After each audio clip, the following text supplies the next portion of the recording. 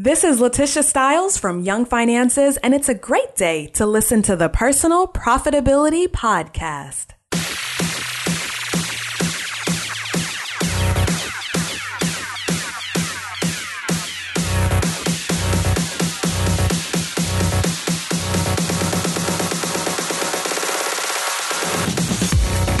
You're listening to the Personal Profitability Podcast, where you'll learn how to earn income, live better, and put your money to work for you.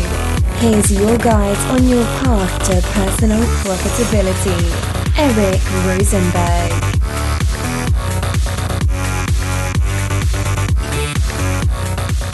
Ladies and gentlemen, boys and girls, children of all ages, welcome back to the Personal Profitability Podcast. I'm your host, Eric Rosenberg, and I'm so excited to bring our second guest onto the podcast today. Today we have one of the writers from our own website that you've gotten to know and see, our own writer, Melanie. So she is here with us, and she is going to share a bit about her journey from working in the nonprofit industry and going on to self-employment. And now she works for herself full-time as an online freelancer. So welcome, Melanie. And if you want to say hi to the fans and tell them a little bit about yourself, go for it. Yeah. Hi, everyone. Thank you so much for having me, Eric. I'm really excited to be here. I am a freelance writer, side hustle coach, editor, virtual assistant, and all-around side hustler. And, I love making money in different ways and, have had quite a journey with the whole blog and writing adventure. So I'm really excited to talk to you about it.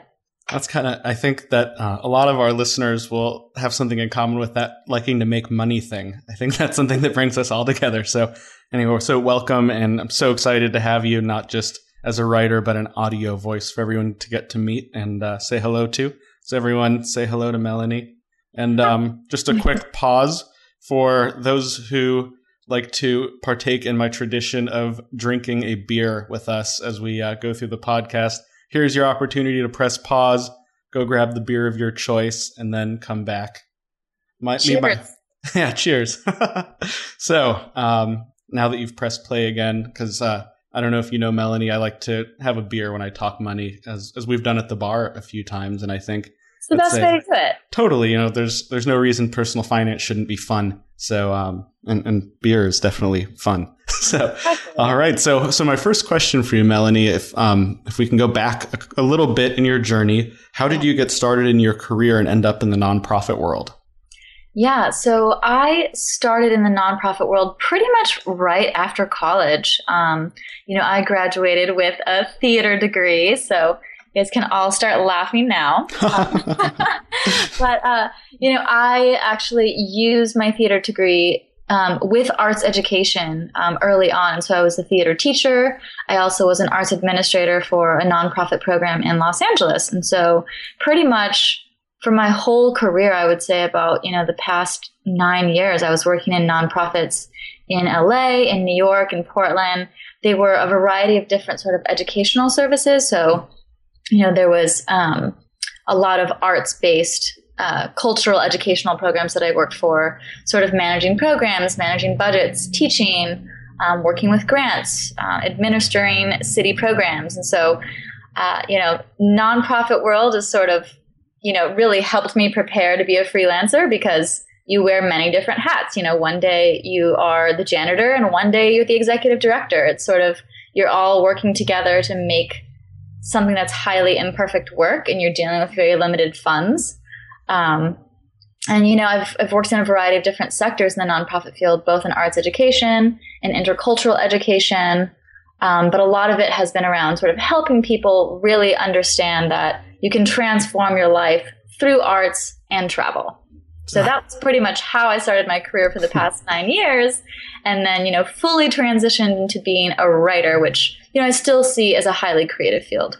Right. So how, could you share a little bit more about how you ended up moving? I know you were a Californian for a very long time. I knew that you'd moved here to Portland. We're actually both in Portland on little different parts of the city. But for listeners, we're about probably 2-3 miles apart right now. But and I think both in Southeast Portland. Yeah. So how did you move to New York, and then what drew you to Portland from there? Yeah, so the abridged version of that story, because it could be a very long story, but the abridged version of the story is, I'm from Los Angeles, roughly Long Beach, California, where Snoop Dogg and Sublime are from. Long Beach, whoop-de-whoop. Definitely love to bust my Snoop Dogg. But I sort of worked in downtown Los Angeles for the early part of my career. I actually got this work opportunity to go to NYU to sort of check out these programs that we're going to bring back to Los Angeles for our high schoolers. And while I was there, I just decided to check out a grad school program for myself. And sure enough, 2 months later after that trip, I applied to NYU, and a couple months later I got in. And it was just this weird thing that NYU had always been my dream school. I had written in my journal many, many years ago that, I wish I could go to my dream school, NYU, but I doubt that'll ever happen. And, then years later it happened. And so, I had this really tough decision of leaving my career behind, leaving my family, my boyfriend, everyone, to go to grad school in New York. And I made the choice to do that. So that was a highly risky situation that got me into a lot of debt. Did you keep that journal page, by the way? Did you frame it somewhere and be like, here, look, dreams do come true? I know. Yeah, I do actually, because it was one of those things that I felt like I really manifested that reality. And, I was in a pretty dark place when I wrote that, because I was just, feeling frustrated with life and hoping for something better. And then, it's kind of a nice way to turn out. And so I moved to New York, went to graduate school, had a lovely, lovely time there. Towards the end of it, after graduation, I went on 30 different interviews. And 30. That's not a record, but that's a lot of interviews for sure. A lot of interviews, and a lot of them were second, third, and fourth interviews. And I was just so close, and it was so often between me and somebody else. And during this time, I also happened to be in a long-distance relationship. My partner, Ryan, and I, we met in LA. I moved to New York to go to school. He moved to Portland to go to school. And so during this time, we were doing a long-distance relationship back and forth from Portland to New York, which, also exacerbated things. So, I graduated from grad school, had these 30 interviews in New York. They weren't really panning out. And I just thought, I don't know if I can go on one more interview in New York. And my relationship is getting strained. Maybe I should move to Portland to be with my love, and it'll be cheaper here, it'll be better here. And so then I moved to Portland. So that's the abridged version of this sort of, tri-city adventure.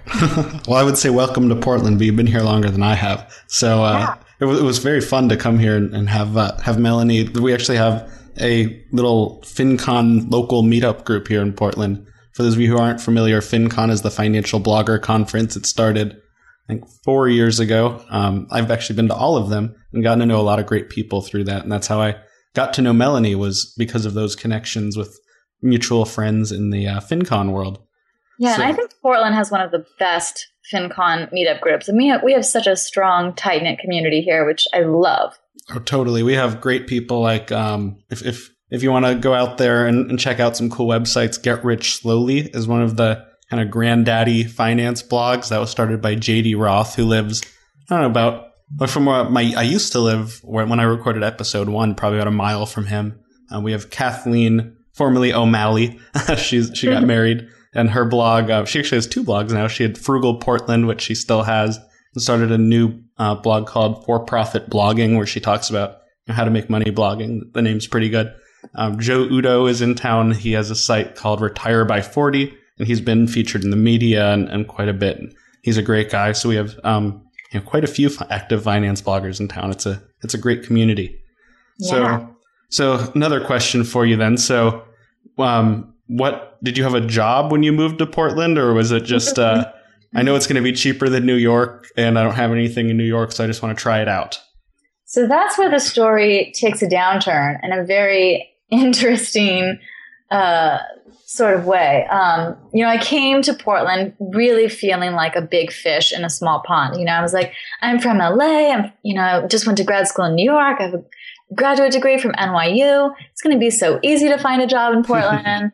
I got this, and then I got to Portland and the job market was way worse than New York. Way worse. Oh, it's crazy here. We actually so incredibly worse. My wife had the same kind of experience when we left Denver and moved here. She thought, "Oh, I'm the experienced property manager. I've run my family business. I've worked for someone else. I'm going to walk right into something." And it's, they say Portland is the city where young people come to retire. So it's actually kind of true. There are more overeducated people here working in coffee shops than probably anywhere else in the country. I know, exactly. It was an abrupt change for me to, have 30 interviews in 2 months and really sort of feel that I was really close to something, but I just felt personally that it was time to try something different. And then to come to Portland and just really struggle. I mean, I was actually sort of lucky enough in that the first 2 weeks I was here, I did find a part-time job. It was a $10 an hour admin assistant job at one of the arts nonprofits. You're making the big bucks. Yeah. I know. Put that master's degree to use. Oh my gosh, I have a master's degree and I'm making $10 an hour. It was pretty tough, but I was happy to have work. And then after that, I sort of upgraded and made $12 an hour as an educational advisor for students that were studying abroad. But that was a seasonal position that, sort of gave out 6-month contracts, and then they didn't rehire you for 3 months because they didn't want to call you an employee. And then they would hire you again for 6 months.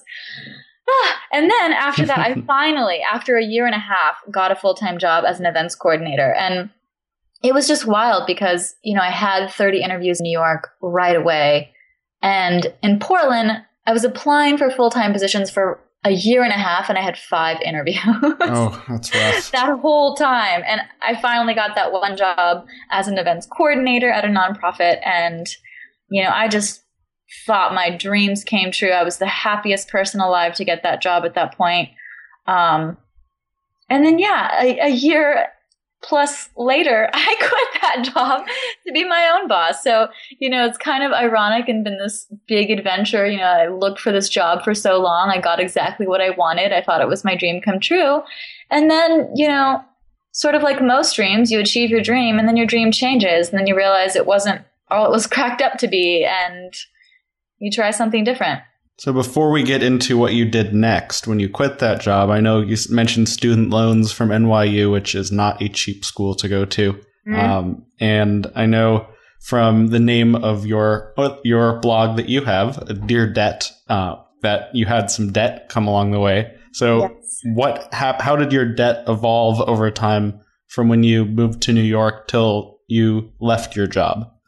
Yeah, so my debt journey has been quite varied. So I went to undergrad at Cal State University Long Beach, a very affordable state school, and I graduated with $23,000 in student loans. Which is a relatively manageable number for student loans in the scheme of things. Yeah, it was definitely manageable, but I was, pretty clueless at that time. So I just paid the minimum like most people do.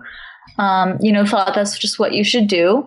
And then, it wasn't until I actually applied to graduate school that I realized, oh my goodness, I'm going to really get myself into a lot of debt doing this, that I,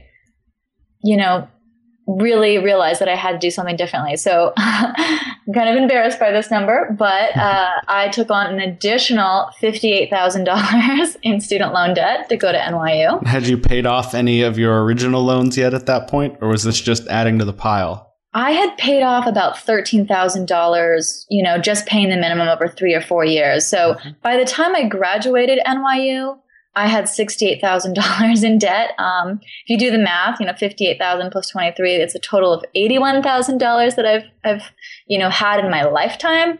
As of, May 2011, when I graduated, I had $68,000 in student loan debt. Currently, I have $34,000. So, that's I great sort of had this journey of paying the minimum, not really seeing it as any sort of burden. Graduate school is what really sort of woke me up. I realized that I didn't want to, pay off my debt for 25 years and have it forgiven when I'm 52. I didn't want to just feel like this constant, nagging feeling. I know that I'm working really, really hard to put upwards of 40 and 50% of my income to student loan debt and really slaughter it as fast as possible. But it's worth it to me so that I can be debt free in just a few more years. So when you were in New York living from your student loans, did you have any credit cards along the way, or were you just sticking to the student loan debt? Just student loan debt. I actually didn't even get my first credit card until 2 years ago. Even though I apparently so easily got into student loan debt, I actually have always hated debt, and especially the idea of consumer debt. I just never really understood it. So I proceeded very cautiously and didn't even get my first credit card until 2 years ago. So at least there, your interest rates were staying pretty reasonable. So for those of you listening who aren't as familiar, student loan debt, if you get it through a government student loan, the rates are fixed by the government. So you're not going to pay, super high interest rates. You can get some private student loans with a higher interest rate, but they're still generally pretty reasonable. But credit cards and consumer debt have can often be 20% or more. A lot of them start around 15%. So the interest rates are much higher, so it makes it a lot harder to pay those off. So that's good news that Melanie, you didn't have any credit cards along the way, and so you don't have any of those to pay off. So that's a great story. Yes. So just student loans. Just student loans. I know just student loans is easy to say, but that's a lot of money too to pay off. And I was in the same boat. I had I actually got undergrad. I was on a full ride scholarship because of what I did with Boy Scouts. So I got through that without any debt. My first loan I ever took was a car loan because my car died on the way to work one day. It just went turned off, and the repair would have cost more than the car. So I went and got a new car, which is still my car. That's sitting out front, my Toyota. But when I really got my first real taste of debt was also in grad school, and I went and got my MBA at the University of Denver. And I ended up taking about $40,000 in student loans for that. And because of my career stuff, people who are interested in reading the story, I'll put in the show notes a link to my post about how I paid it off in about 2 years and 6 days. I wished it had been awesome. 6. If my payday had been 1 week earlier, I could have said I got debt free in less than 2 years. But I will always say 2 years and 6 days, thanks to that payday being 1 week later. That's fun, though. Oh yes, there is a story, and I say very that, exact. I know. And 2 years and 6 days later, I felt in my heart like I had like a flyover at the Super Bowl when they have jet fighters fly over. I was like, yeah, I conquered my debt.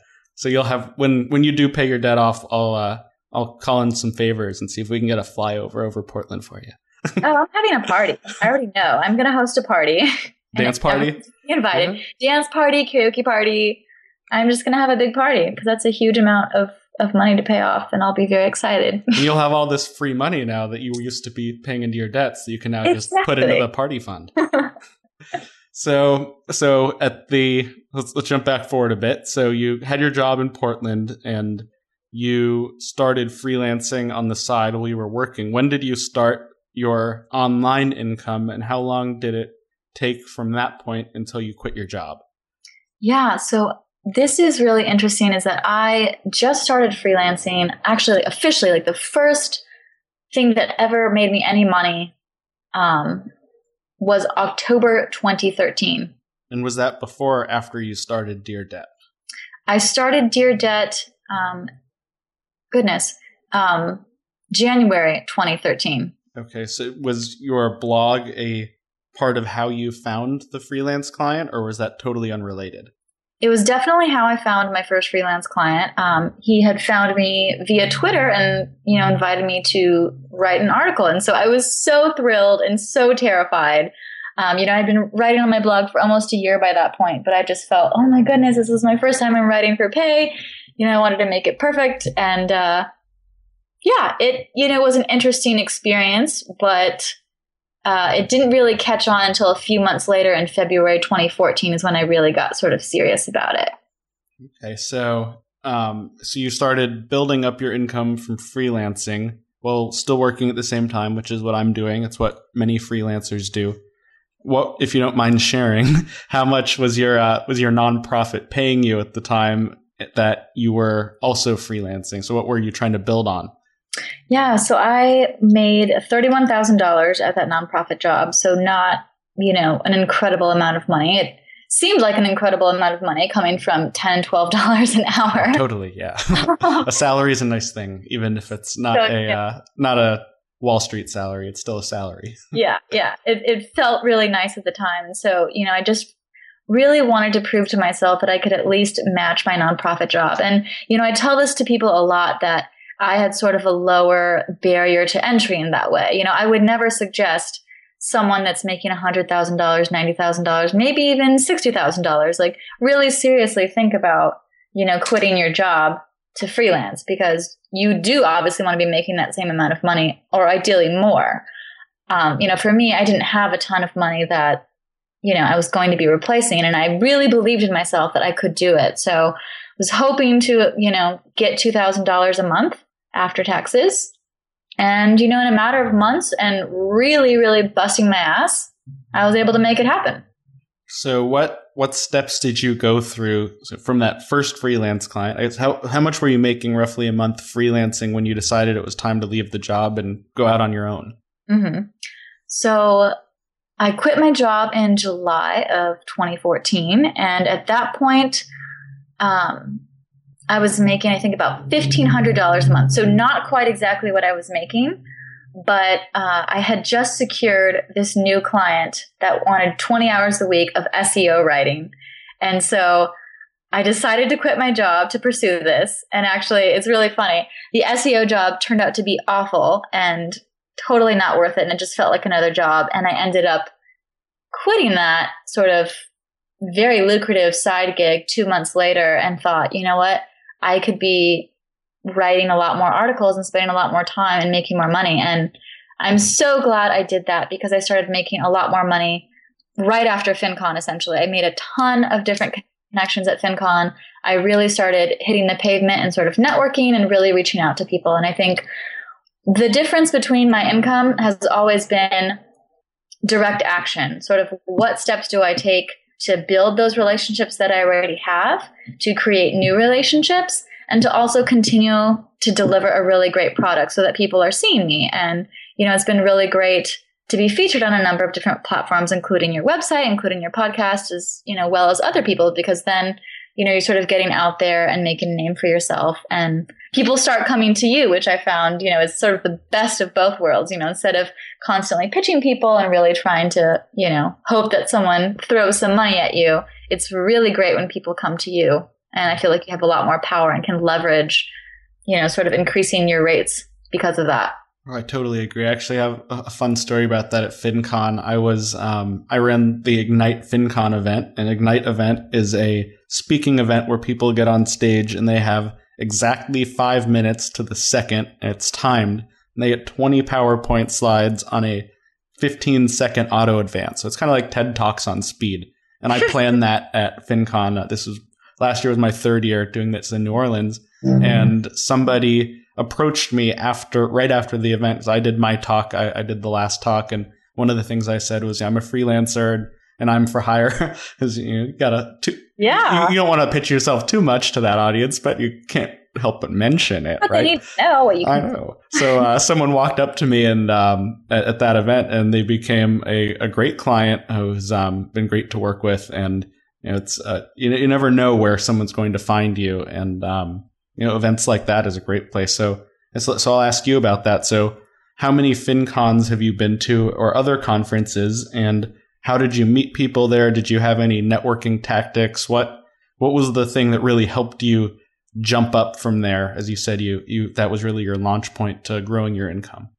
Yeah, so this was actually my first FinCon. So it was awesome and so very exciting to be around so many other people that love personal finance. And I'm an extrovert. I love meeting people. I love talking to people. And so I really felt like I was able to shine at FinCon. I know some people that are more introverted sort of had a hard time. It can be very overwhelming, I'm sure, to see hundreds of people that you may or may not know online. And, but for me, I just felt, I'm here to learn from people. I'm here to grow. I'm here to learn about what other people can do and learn how I can help others. And so, definitely just meeting anyone and everyone. I gave everyone that I talked to a business card, and, not in a smarmy way, but sort of, at a certain time in the conversation when it felt like a right thing to do. You know, oh, here's my business card, by the way. You know, I love writing. I would love to talk about ways that we can, you know, follow up and catch up. And so the key thing that I did that I think really, really helped is after FinCon, I spent about, goodness, how long was it? I think I spent 4 hours emailing every single person that I met at FinCon. That's an investment of time right there, 4 hours. Every single person. Yeah, it was, and it wasn't, you know, a sort of a mass email thing. It wasn't something that, you know, I was just emailing to everyone. It was literally a unique email, you know, with notes about, you know, what we talked about or, you know, things that, you know, we had mentioned and, you know, really showing gratitude for that moment in time that we shared together and, you know, just following up with ways that we can collaborate. And that warranted so many great results. I feel like, you know, at least 20% of people responded with a new opportunity. And also I really learned to be really vocal. You know, 2 or 3 of those people that had contacted me at FinCon and then, you know, we sort of had follow-up emails afterwards, you know, they had this sort of really vague, you know, yeah, let me know how I could help you or how we can help each other. And I said, yeah, actually, you can help me. I'm looking for writing clients. I'm looking for this. I'm looking for that. And, you know, that was kind of hard for me to do, but it felt so great because that warranted results. And it really just proved to me that you really need to speak up and tell people what you want. No one's a mind reader. You know, you can't assume they read your site or they know anything about you. So you have to really tell people, look, this is what I can do. This is what I need. This is how you can help me. Let me know how I can help you.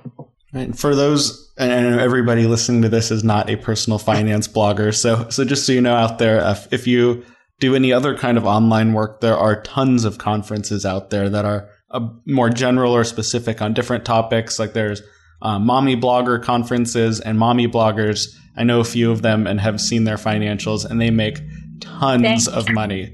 It's like mind blowing how much money they make. They could make in a month what I make in a year, and I do pretty well. So there's mommy blogger conferences. There's a conference. It was called Blog World Expo for a long time. I think now it's called New Media Expo or Media World Expo. It's in California or Las Vegas. There's a podcaster conference. So there's conferences for everything, and so don't feel just because we're talking about FinCon here that, oh, well, there's no conference for me and the freelance type of work that I do, because there are things for people who do anything, you know, techies. If you know, anything you do, there is a conference for you. My brother-in-law that runs an excavator company, and he went to a concrete working expo in Las Vegas. So, wow. And it was a great place for him to make contacts for his business. So really, there's a conference for everything. And for me, like Melanie, it has been a massive part of how I've grown my income so much and met people and built those connections and the credibility and everything that comes with it. So don't be afraid, even if you're on the introverted side, to throw yourself out there and try it and get involved, volunteer to help with the conference itself. The more people who know your name and know what you do, the more likely someone's going to email you, just like they did to Melanie, and say, hey, I'm looking for a new writer for this site. What do you charge? Because that really does happen, and it's a pretty cool experience. Mm-hmm. So when you started freelancing and you were brand new, didn't know anything about it, what were you charging people at that time? I actually had no idea about rates, and someone had just emailed me and they said, I'll pay you $25 for a post. And I said, great, that's awesome.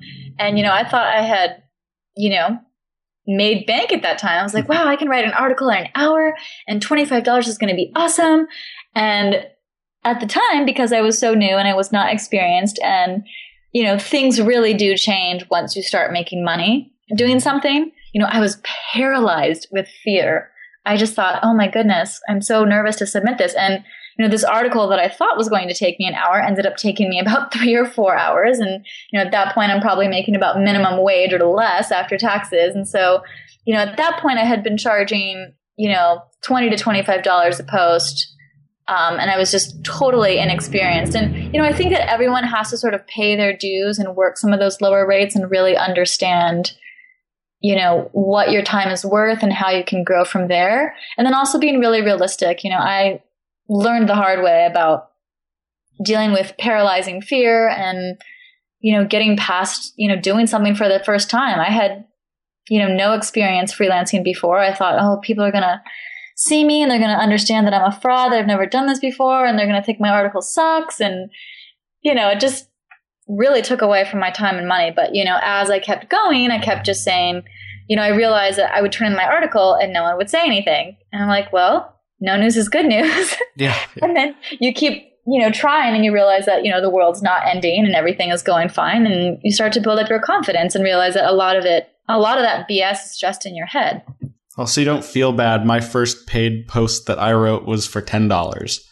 So that was I was making the big bucks. I know. So you're making about 3 times what I was, and so like you, my rates have gone up over time. So what, if you don't mind sharing a range, I don't want you to give away your trade secrets on what you charge. Yeah. But what types of ranges did you see coming in and newer clients that you're taking on? Mm-hmm.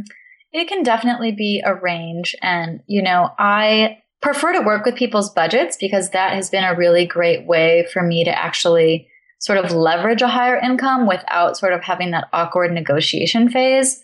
That happened with a client at FinCon, actually. I had decided, to sort of get rid of the whole rates thing and sort of ask what their budget was. And they just floored me with their budget. They said 50 cents a word. 50 cents a word. That's like magazine writing income right there. I thought it was a typo at first. And so I just, played along. I was like, that sounds great. On the inside, I was dancing and screaming in my living room. And, I got paid for that assignment for a blog post about $400. And, that was, something that really blew my mind because I feel like, you sort of work with these rates that you think are sort of normal. Like in the freelance writing blogosphere, $10 is obviously on the very low end.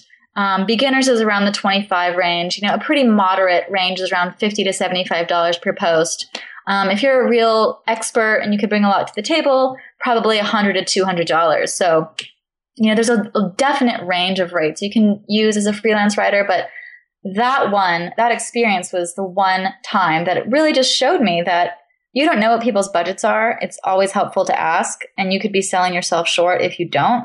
And it just showed me that there are really well-paying clients out there that you just need to find them. Oh, totally. So essentially the short answer is, a rate between, $50 to hopefully several $100s a post. And that's what I'm really trying to focus on next is getting those $200 to $400 posts and really having the confidence to charge more and to seek people out. And, for newer clients that do come my way, sort of just saying, this is my rate and this is what I want. And, I found more times than not that people that really want to work with you, they won't even flinch. And especially if they're a professional, it's a corporate sponsored blog, they have the funds to pay. Yeah. So a little story from me when I started freelancing and really getting serious about it, which, I put on all my, my monthly entrepreneurial income updates, how much I'm making from different parts of my online business. One that has really grown over the last couple of years is the freelance writing for other sites. I did sponsorships on my own site for a long while, and then I discovered this great world of freelancing. And someone who really helped me along the way, there's a writer out there named Jason Steele, and he is probably the biggest credit card / frequent flyer mile freelancer out there who isn't writing solely for his own blog. And he's done amazing things and not only helped me plan trips with miles, but he really kind of led the way to me to knowing how much you could make freelance writing online. And he was a big inspiration to me and helping build me up. So did you have any stories or anyone that really helped you build up your business, anyone you looked up to as a mentor? Did you kind of go at it on your own and figure out the waters yourself? Yeah, I have to give a shout out to Carrie Smith from Careful Sense. She has been such a fantastic mentor to me. We started working together in April of last year, and I, started on at her as her assistant editor for her site, as well as one of her other sites that she works for. And we just, really had this great relationship, and I just looked up to her so much. And, she would answer my questions, and we'd sort of have Skype dates and mentorship sessions. And, she was the one that really pushed me to quit my job even before I was ready. And she said that, sometimes you have to leap before you have all the answers. And I really do think it was the right thing for me to do at that time. And, she's had a wonderful success story. She also quit before she was ready, and it's worked out amazingly well for her. And so she has always been pushing me, to charge what I'm worth. She's always so appreciative of everything that I do. And she's really, been so helpful at sort of explaining some of the things that I just clearly don't understand as a new business owner. So do you think you could have come as far as you have without that mentor relationship, or do you think no? No, that was a quick no. I would probably still be at my job if it wasn't for Carrie. So that's a great thing to say for mentors. And again, I had a similar experience, so not quite as close of a defined mentor relationship with Jason, but he was definitely a leader, a thought leader, and a friend who helped me out along the way. And that's been a great, it was a great experience for me. So do you have any other, so if you were going to start over today, not knowing anything or knowing everything you know now, and you wanted to start a new freelance business, what would you tell the Melanie of 2 years ago? This is what you need to do to get started. Number one, I would say just do it. I can definitely, resonate with that feeling of being paralyzed by fear and feeling like you're not good enough and sort of comparing yourself to other people that have been doing it way longer than you. There's so many great freelance writers in the personal finance sphere that it's so easy to be like, oh, well, there's already a ton of writers out there. Why do I matter? Why should I even start? But, I think just getting started and doing what you do best and really cultivating your voice and not comparing yourself too much. I would have definitely found a mentor sooner rather than later. I, was lucky enough to stumble upon Carrie, but, if you don't have a mentor, try to find one. And, I can sort of resonate with what you say too, Eric, is that, they might not consider themselves a mentor to you, but as long as you are getting something out of it and, you think of them as a mentor, it doesn't have to be an established relationship or this formal thing. It can just be something that, a gift that someone has given you.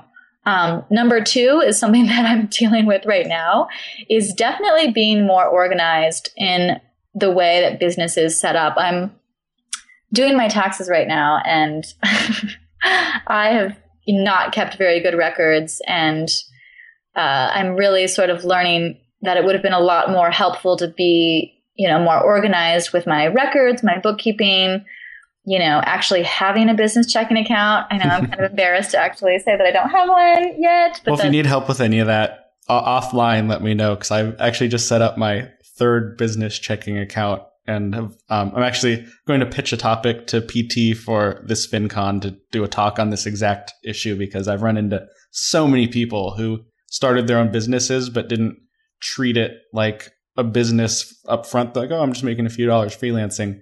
And then years down the road, they're still, cashing checks under their personal name and seriously. So, yeah, I really didn't get it before, but now I totally get it now that I'm dealing with this sort of nightmare of figuring out where all my money went. And, some of it came from PayPal. Some of it was with checks. Some of it I didn't get 1099s because it was less than $600. And just scrolling through all this stuff. And it's just been kind of a nightmare. And now I'm really seeing that a little organizational work on the front end would have really saved me a lot of headache now. And, in that regard, I have to say that I consider myself a very creative minded person. And so my brain just sort of shuts down with these things. So I've, sort of delayed the inevitable in that regard. But I think for people like you that have done it and can explain it easily for people like me, that's a great thing to offer, because some people, they do feel more sort of creatively inclined and aren't good with this actual business sort of stuff. And that's definitely me. I'm kind of a freak who kind of likes doing my own bookkeeping and accounting because it's kind of fun. I guess that's why I have 2 finance degrees, and I used to be an accountant because that's what I do. Yeah. So one kind of fun question, working for yourself full time, what is your typical work uniform, and do you ever work in your pajamas? So when I first quit my job, I have to say that I took a lot of naps and worked in my pajamas a ton that first month. I just felt, oh, this is awesome. Going to work in my pajamas. I'm going to sleep in. I'm going to take lots of naps. At that point, I was also recovering from, working 80 to 90 hours a week. And so I literally was just exhausted. But sort of as I recovered from that exhaustion, from working so much, managing the full-time job as well as my freelance career, I started to realize that it was kind of unhealthy to work too much in your pajamas. I think, it can be nice, but I sort of hit a point where I was, working in the bed or working from the couch just in my pajamas. And it was really affecting my productivity, actually. And I started to think about, why is it so hard for me to focus? And I realized that, when you're in bed in your pajamas, your body language is telling you, I'm relaxed, everything's cool, it's casual, but in your brain, you're trying to focus, you're trying to write, you're trying to do business. And there's sort of this disconnect of what your body's telling you and what your brain's telling you. And so I just, after that point, I realized I'm saving the pajamas for days that I'm sick or literally too exhausted to get out of bed. But every day, I need to have some, I just wear jeans and a t-shirt. I don't really dress up. Some people say that you should dress up in business wear and whatever. I don't do that. But at least get dressed in real clothes. Do you go to a coffee shop or do you work from home more? I mostly work from home. If I feel like I need to get outside, I do go to a coffee shop. I like working at coffee shops, but I also feel like I can get distracted there. I love people watching and sort of wandering. So it really just depends on the day. I would say primarily I work from home from a desk. And that was the big shift that I made when I sort of realized I wasn't at my peak productivity was, getting dressed properly every day, sitting at a desk properly every day, really setting up my personal space at home to be conducive to working, because a bed and a couch is not conducive to working. Oh, totally. I get that. I do try to write on the couch every once in a while with like a TV show in the background. Mm-hmm. And my words per minute go from like 100 words a minute down to like 5 words a minute. Yeah, exactly. Sometimes like when Desperate Housewives is on Netflix, you just gotta do what you gotta do. So anyway, you're awesome, and we're real life friends. So I could chat with you all day, but the podcast listeners don't have all day. They have a lot to keep themselves busy and starting their own freelance businesses. So if they want to find you and connect with you on the web, on the social medias, where should they go to find you? They can find me at DearDebt.com. I'm also at Dear Debt Blog on Twitter, Dear Debt on Instagram, Dear Debt on Pinterest. That's great branding. The same. If I'd known that when I started all of my blogging stuff 6 years ago, I would have probably had an easier go at it than just changing my blog name like I did a couple months ago. Yeah, it'd be a tough transition. Well, thank you so much for your time here and all that great knowledge and your story that you shared. Here, lift up your beers, everyone, and say cheers to paying off debt. And thanks so much for being here. And everyone, have a productive and profitable day. Bye. Bye-bye.